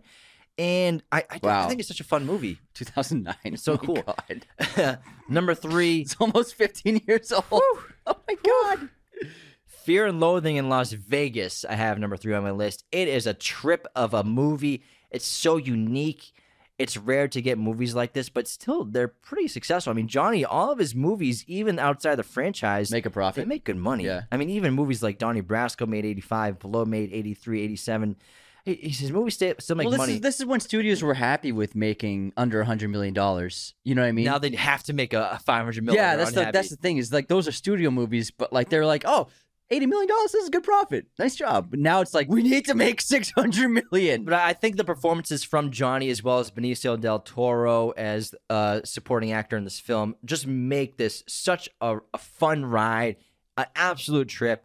It's fun to watch if you're just like a little tipsy or feeling a little warm. It's just what? On life, okay, man.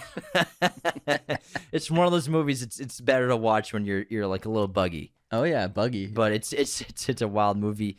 Number 4 on underrated movies for Johnny Depp's career, I have Ed Wood, another Tim Burton Johnny Depp character piece based on a real director, like one of the worst directors of all time. The Tommy Wiseau of the 40s. It's really funny. His character, he goes all in on it. Great voice, great physical acting as Ed Wood, this real life person brought to film this fictional movie. And I think it's just a great underrated awesome movie. cinematography, too. No one really talks about it. Nobody does. And then I'm only saying that this is underrated because of all the movies that people talk about instead of it. I'm going to say Blow. Mm-hmm. I think Blow is an excellent movie when it comes to crime movies, specifically drug movies, what's it called? Smuggling movies. There are actually quite a few, especially in this era. Like drug movies were big in the 90s and 80s. It's because of Goodfellas. Yeah, I think Blow is super cool. He plays a real life person, George Young, in this, and I think it's excellent. They work for the Medellin cartel. Yeah, I think it's excellent, and I like the character design. Salma Hayek opposite. I mean, I'm Whoa! Penelope Cruz. Canceled. See you later. Penelope Cruz. He's out. He's out, folks. I was thinking of Salma Hayek. All right, this is now the Raider of the Lost podcast. I saw the Magic Mike trailer, and I can't stop thinking about Salma Hayek. Salma Hayek looks great. One of in my that all-time trailer. crushes for sure, and she looks amazing. Penelope looks amazing. I've been thinking about her ever since. Who has better hair, Johnny Depp or Penelope Cruz in this? Because Johnny's hair is great. It's pretty good. His hair goals. But I think it's a good top 5. Yeah, but I think honorable mention is Chocolat as well. Even though it's a box office success, people don't really talk about that movie ever. Well, speaking of Chocolat, so my top 5 underrated movies are. I also have The Ninth Gate, but it's at my number 5. Ninth Gate is terrific, amazing mystery, suspense, thrills. I love a good investigative film. And when they're done well, it's like I just watched Chinatown the other day. Just like sometimes it's just like what the doctor ordered. You know, great investigative drama. Well, Miss Mulroney. Then I have at number 4, Sleepy Hollow. For all the reasons you said, I really enjoy it. I always watch it in the Halloween season. I think it's really a definitive Halloween movie. I love the cinematography and the score, productions. I just love Victorian era stuff. And Johnny Depp brought a lot of comedic humor and physical comedy to Ichabod Crane. Yeah, he's actually really he's very funny. Doofus at the same time as being like a kind great of aloof. detective. Yeah. I love it. It's a funny performance. And then number 3, I have Public Enemies, Michael Mann's film. I think it's a great cops and robbers movie and gotten very little attention. It did okay, modestly well at the box office. But, I mean, you have Johnny Depp and Christian Bale leading a movie. It's like, come on. It's so well made, too. Well, it's Michael Mann. And for crime epics, it's pretty great, man. Yeah. It's up there. Yeah, Marion Cotillard is really fantastic in it as well. But I really liked it. I think it's in the shootout, the epic shootout at the end is insane. And then at number 2, I have From Hell, which is the Jack the Ripper investigative Victorian era thriller. And it's another just a super underrated. It's not perfect, but I love it. It's terrific. The actor who plays Hagrid, what's his name? What's his name? Robbie Coltrane. He's in it as well. And Johnny Depp's just terrific as the detective on the case.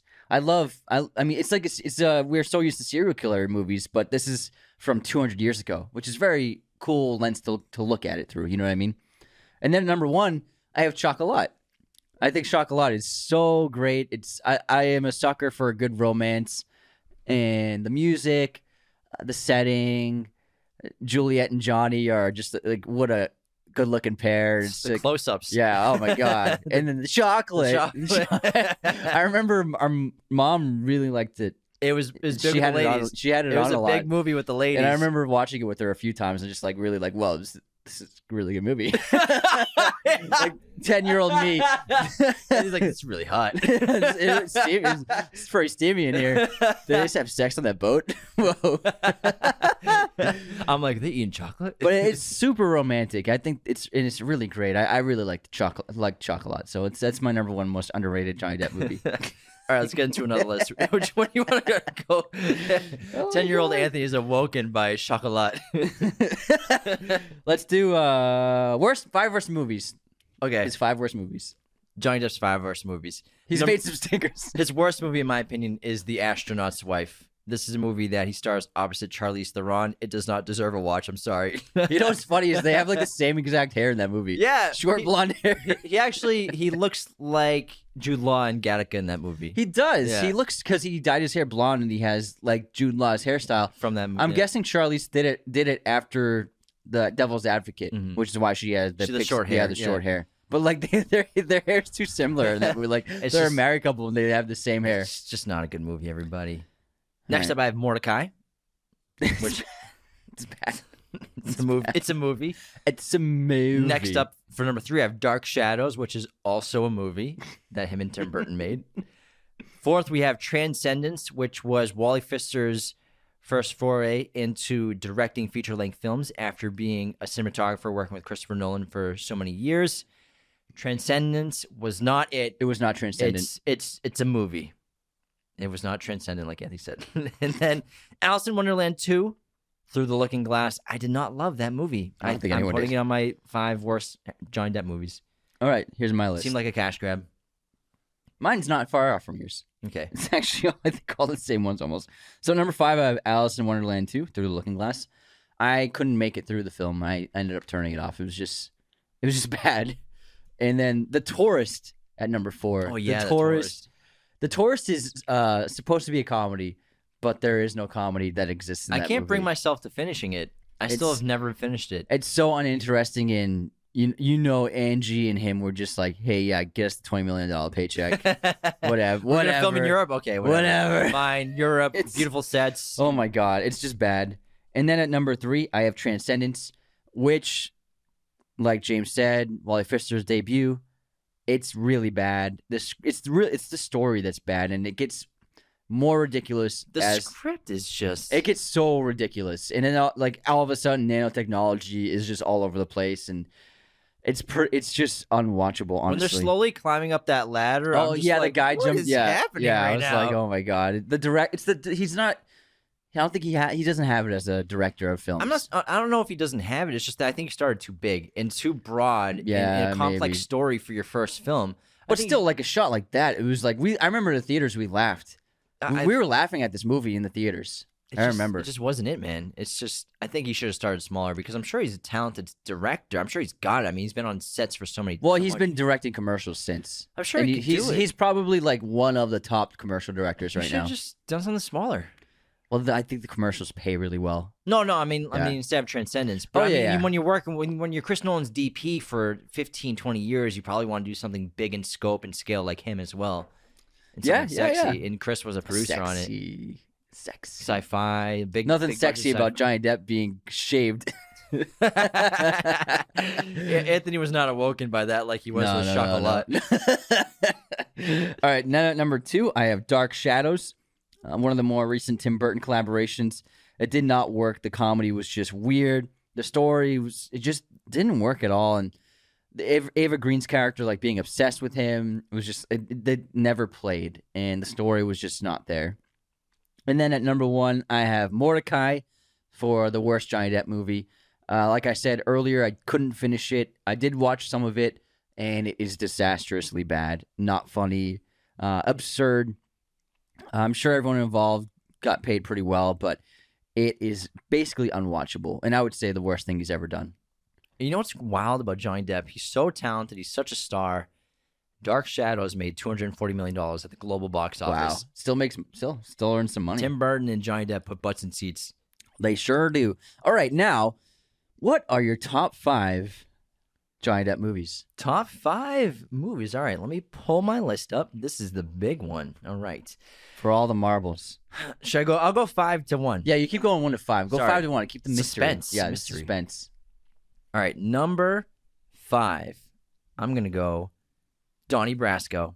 I think it's a great movie. Like I said, very underrated crime movie. Him and Al Pacino, amazing chemistry. And I just love watching those two actors together. Hold on, let me clear my throat for a second. You okay there? Yeah, I don't know what happened. It's the wine. It might be. I say that every episode. Donnie Brasco is awesome. Again, it's based on a true story, and he plays an undercover FBI agent infiltrating a crime family. And it's kind of like one of those characters where is he becoming too attached to the people inside of it? And it's a great story if you've never seen it. I love mob movies. I love FBI crime movies or undercover movies. And man, they're both tremendous in this movie as co-leads, basically. Oh, yeah. Johnny's the lead, but Al's awesome. Next at number 4, I have The Ninth Gate. Talked about it plenty. We just ranted about it. I love that movie. It's tremendous. Number 3, Edward Scissorhands. Oh, wait, hold on. I skipped one. I'm sorry. I have Blow next. I'm sorry. Oh, okay. Blow is next. I like that movie a lot. You got a lot of crime ones on it. And then, I love crime movies. And then Edward Scissorhands. Mm-hmm. And then number 1, I have Pirates of the Caribbean, The Curse of the Black Pearl. Great picks. Easy peasy lemon squeezy. It's a no-brainer to me. I also have Donnie Brasco at number 5. Again, underrated crime movie. Really terrific in his filmography. Just flat out, just a really good film from start to finish. And then at number 4, I have What's Eating Gilbert Grape. Terrific performances, a heart-wrenching story. Johnny Depp gives a more nuanced, restrained performance, but in a lot of ways it is easily, you could see and recognize it as one of his best, even though it is not as showy as his other performances. And such a young age, too. Yeah, I would say it's his most personal role, by far.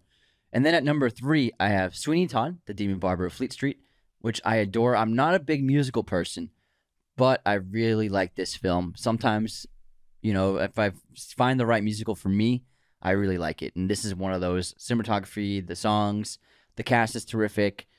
The production design, the costume of everyone, Helena Bonham Carter, opposite Johnny Depp, always is just lightning in a bottle. And Helena Bonham Carter is Tim Burton's Meows. And for she's Uncut his Jobs. His Meows. muse for Uncut Jobs. She was his mouse when he wrote Sweeney Todd.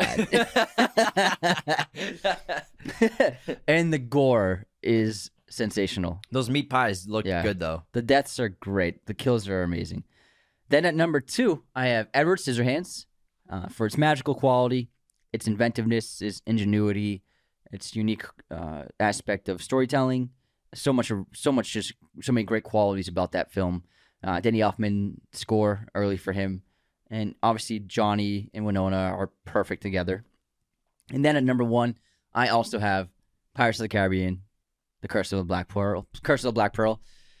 It's, besides indie, it is the ultimate action-adventure film. It is fun, large in scope, massive in its production, but still so well crafted, so well acted, extremely lovable, memorable characters, amazing score, and just flat out so much goddamn fun. And I love it. And Jack Sparrow really is what makes it all mesh and work.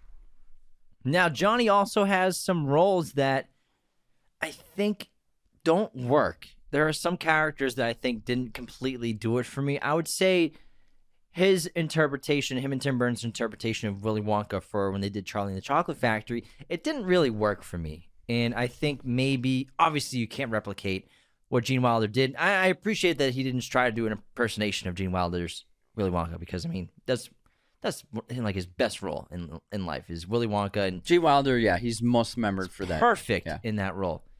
And obviously Tim Burton and Johnny did something different with their version of Willy Wonka. I didn't really love it that much, even though it was a very successful movie. It's just not really talked about critically, and I think there's a reason why it'll probably be forgotten. I actually agree with you. I'm not a fan of it. I think it's cool, and I like it when I saw it a couple of times, but I don't really regard it as a very good film, and I don't really have a desire to see it again. So I actually low rewatch value. I agree. What else? What else does he have that doesn't work for me? Let me run through. Let me run through his filmography. Let's hear how much you hate Johnny Depp. Well, obviously the movies that like the top 5 worst movies. But I mean, like maybe I'm talking more just like big characters and big movies that All right, don't I think necessarily work. that for me that's the big one. That might be the only one.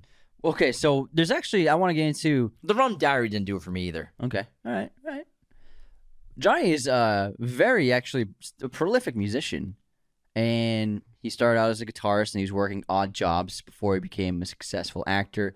And then I read where he's in an interview where he was like acting to help pay for his life as a musician, like which is pretty funny, and shows his like reluctance to like want to be like a famous actor. Maybe that's why he's so good at it. Yeah, but he's actually now played with a lot of very famous musicians, and also he hasn't just played with them, but recorded in some of their songs. So he's recorded guitar in several Oasis songs, and he's very good friends with the Gallaghers. In a lot of his films, he's actually helped play guitar in the soundtracks, and more prolifically in the films Chocolat and Once Upon a Time in Mexico, he played a lot of guitar in the score for it. Also, in the 1990s, he was a member of a band called P.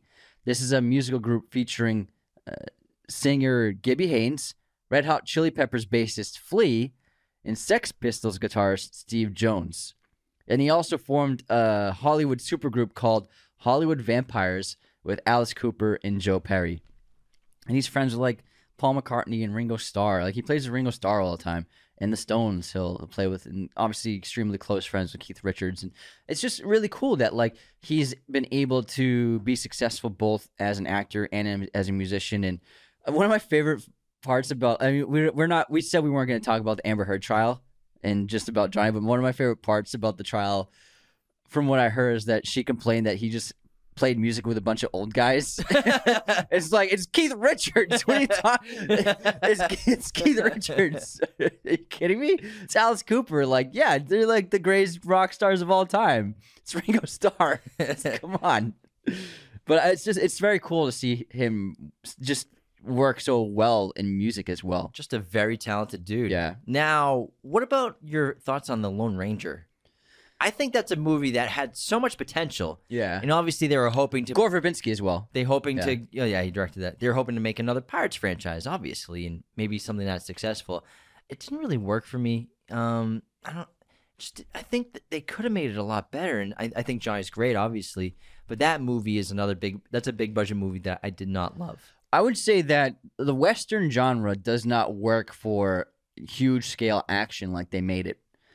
Huge set pieces, you know what I mean? Because they lots of CGI in that movie. Yeah, because that movie had like over $200 million budget. It was the biggest movie produced that year. It has to be several hundred visual effects shots. Yeah, so for me, the Western shouldn't have that much CGI, and it doesn't belong in that kind of style of filmmaking. I understand that they wanted to like reinvigorate the Western genre into modern audiences.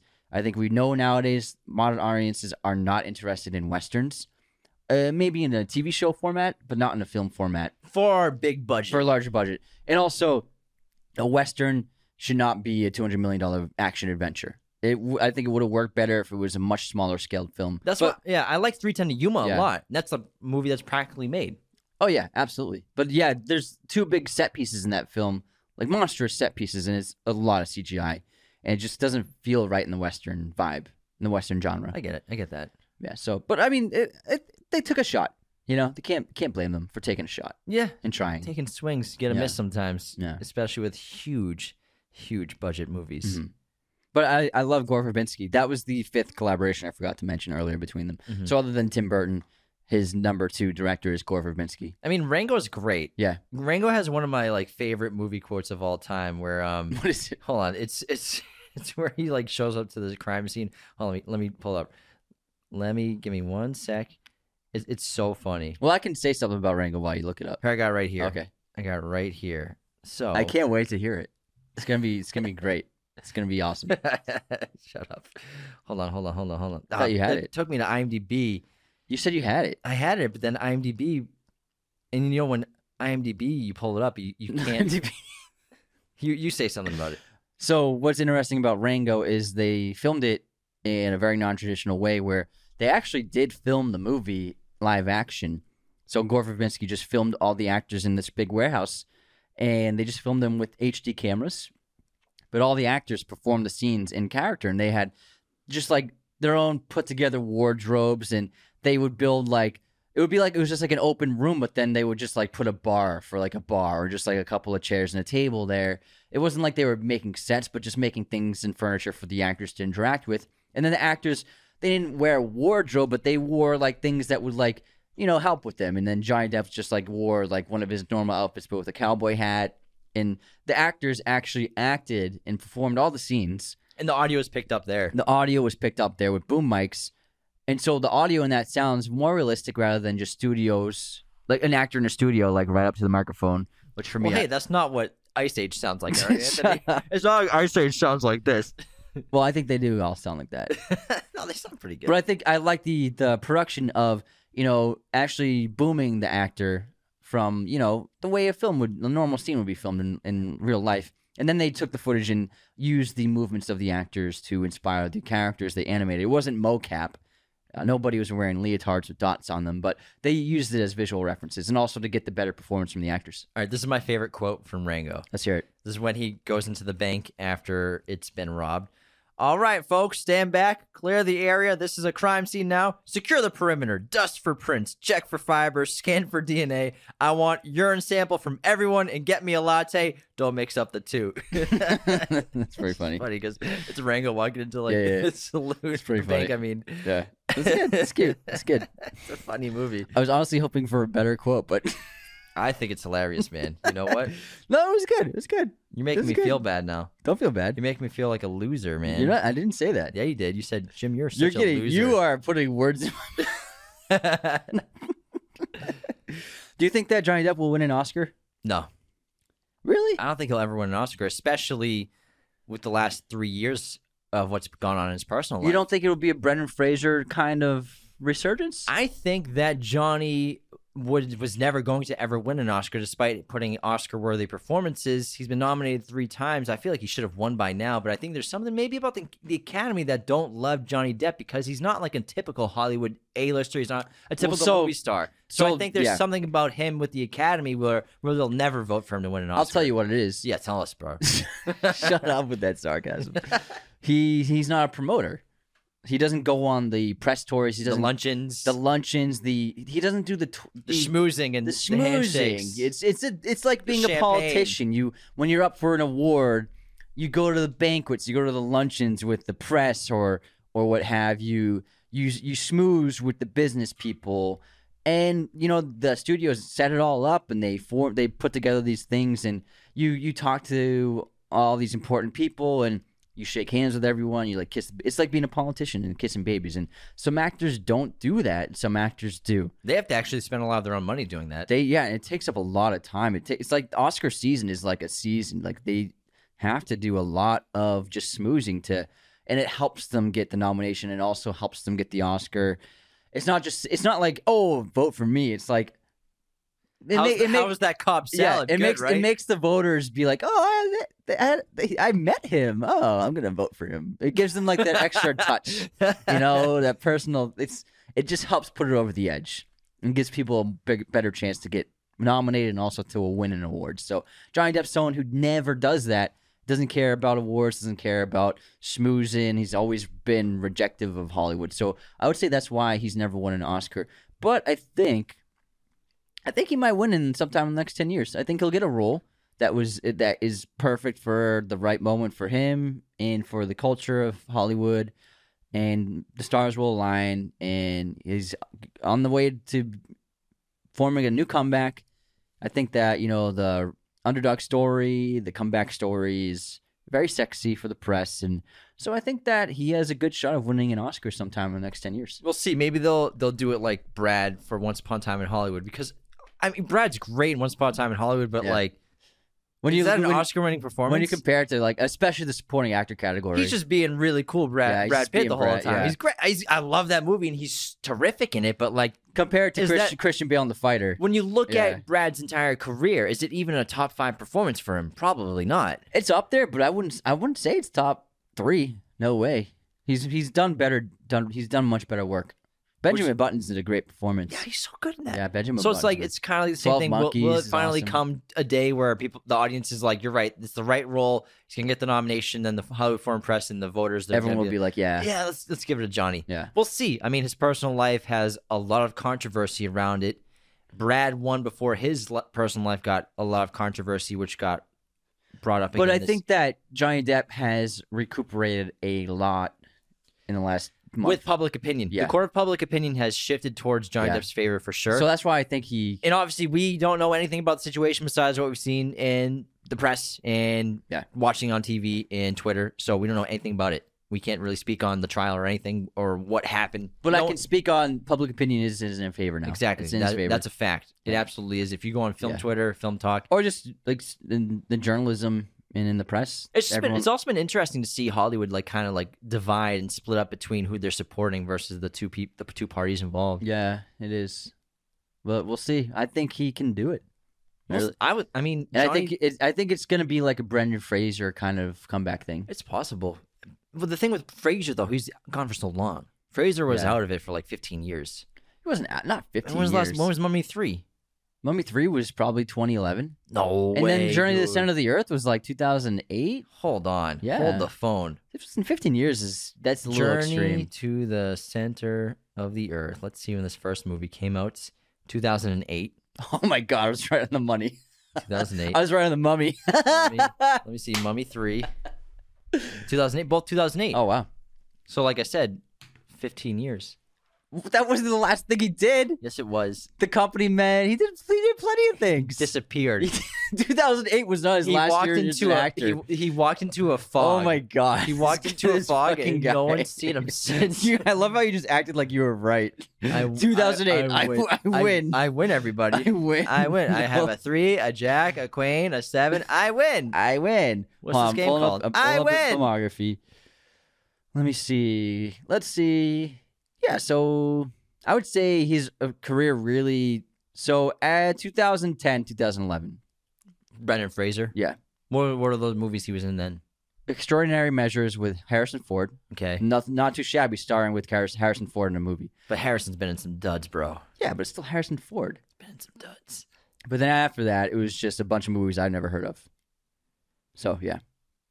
Did you hear about the alimony he was paying? I just did, yeah. It was like $100,000 a month. Yeah. To his ex-wife. Don't get married in California if you're rich. $100,000 a month. Yeah. In child support alimony. You have to maintain the lifestyle that you had when you were married. She must have had a good lawyer, but my Well, no, that's the law in California. Yeah. You have whatever spouse makes the more money, they have to, after separation, maintain that lifestyle for the other person. That's just what I've heard. I'm not sure if it's fact, so someone can fact check us. No, on I that. saw. If it I was read an more- interview where if he it was said more that. or less. I read an interview where he said that. $100,000 a month. That's goodbye to your fortune. That adds made. up, Oh, especially when you're not working on movies that could help you afford that. That's insane. Yeah, when you can't maintain that payment cycle or that lifestyle, like you're just draining money. That blows my mind. Yeah. $100,000 a month. Yeah. What's your kid eating? Truffles? Like every meal? Truffles. Let's get him a Capri Sun. Call it a day. Make him a grilled cheese. I wipe my own ass. God damn, poor guy. Chicken nuggets with truffle. Truffle is expensive. It's called the black diamond in the black market. Really? Yeah, that's what they call it. Every fine dining restaurant uses truffle. I think truffle's a little overrated. I enjoy it. Get out of here. Truffle is delicious. I never go out of my way to order it. So I'll eat sure, I'll try your truffle fries. I'll try your truffle risotto, but I'm not going to order it. I love it. I get truffle ketchup at Trader Joe's. This is not an ad. This is like my thing. I saw you eating it today. You were with my meatloaf. plate. I can smell it down the hall. It's so good. But they have this new tomato sauce. I never get canned sauce. I always make my own sauces. But something caught my eye at Trader Joe's the other day.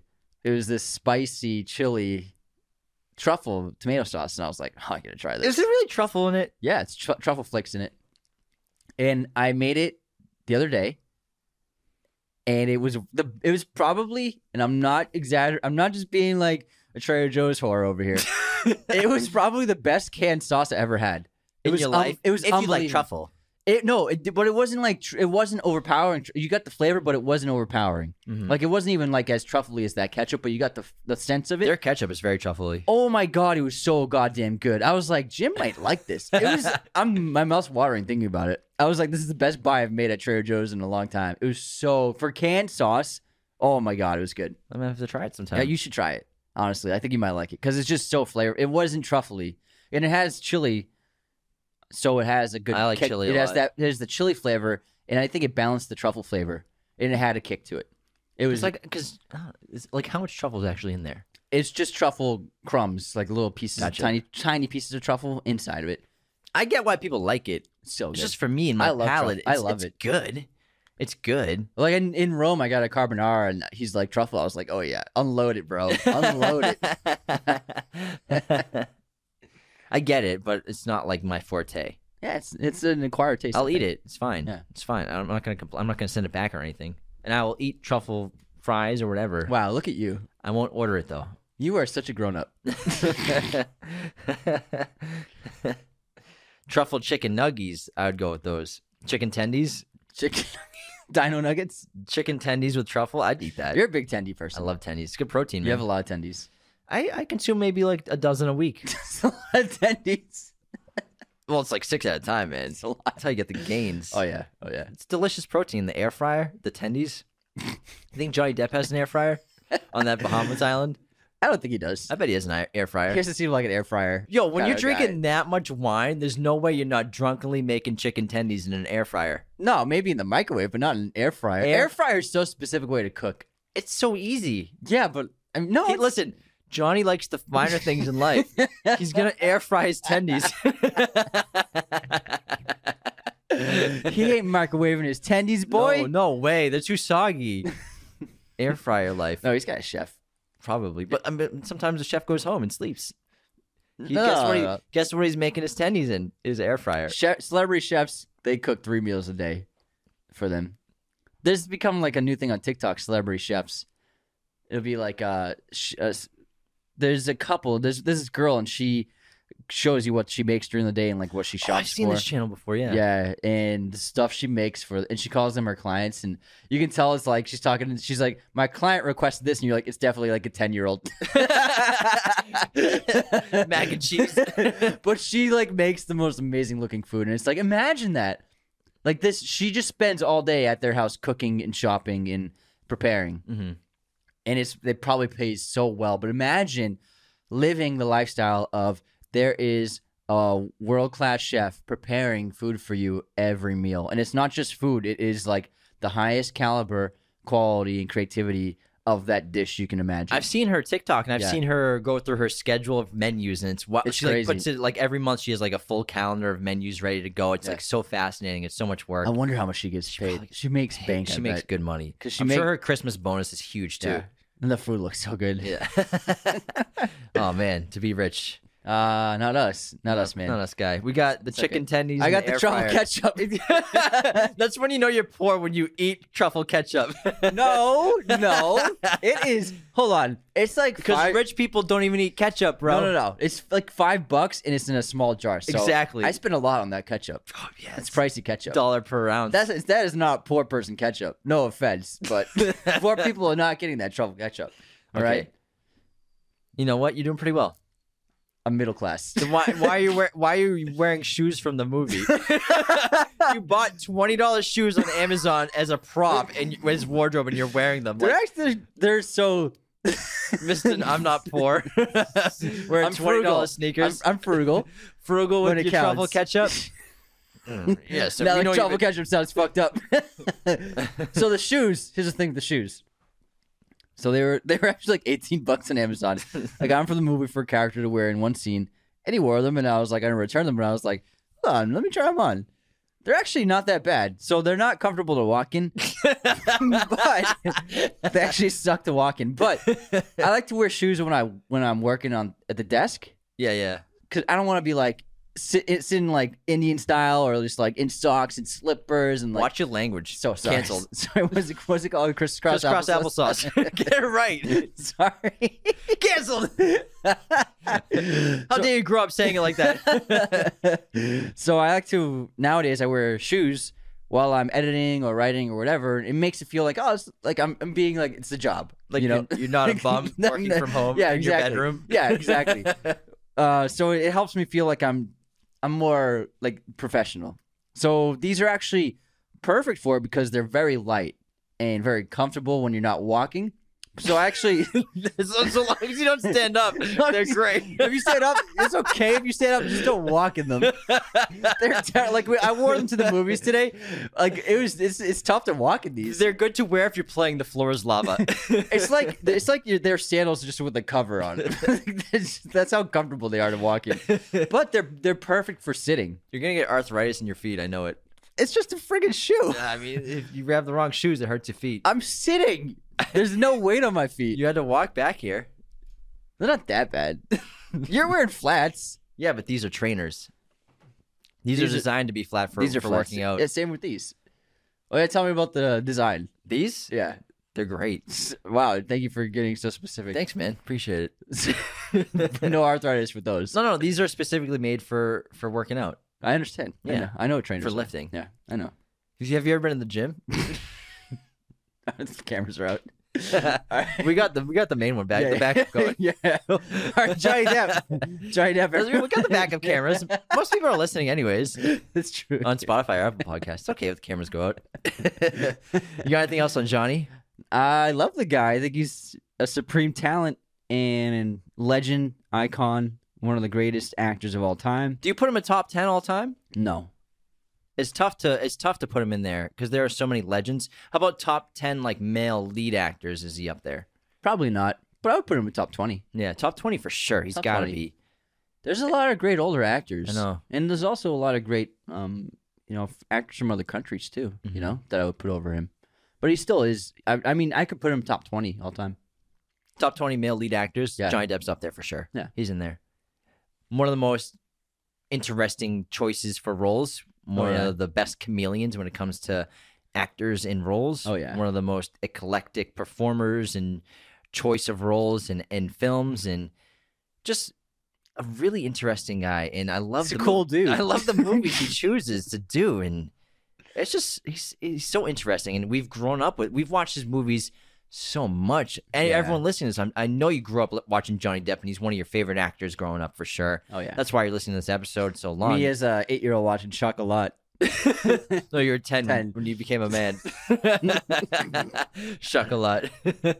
But I mean, the choices he's made in his career for roles, it's just fascinating. And I love when actors make those bold decisions. And, I think young actors today that are doing like Timmy doing movies like Bones and All, and other films that just like the typical A-lister star wouldn't pick, or like a heartthrob wouldn't pick.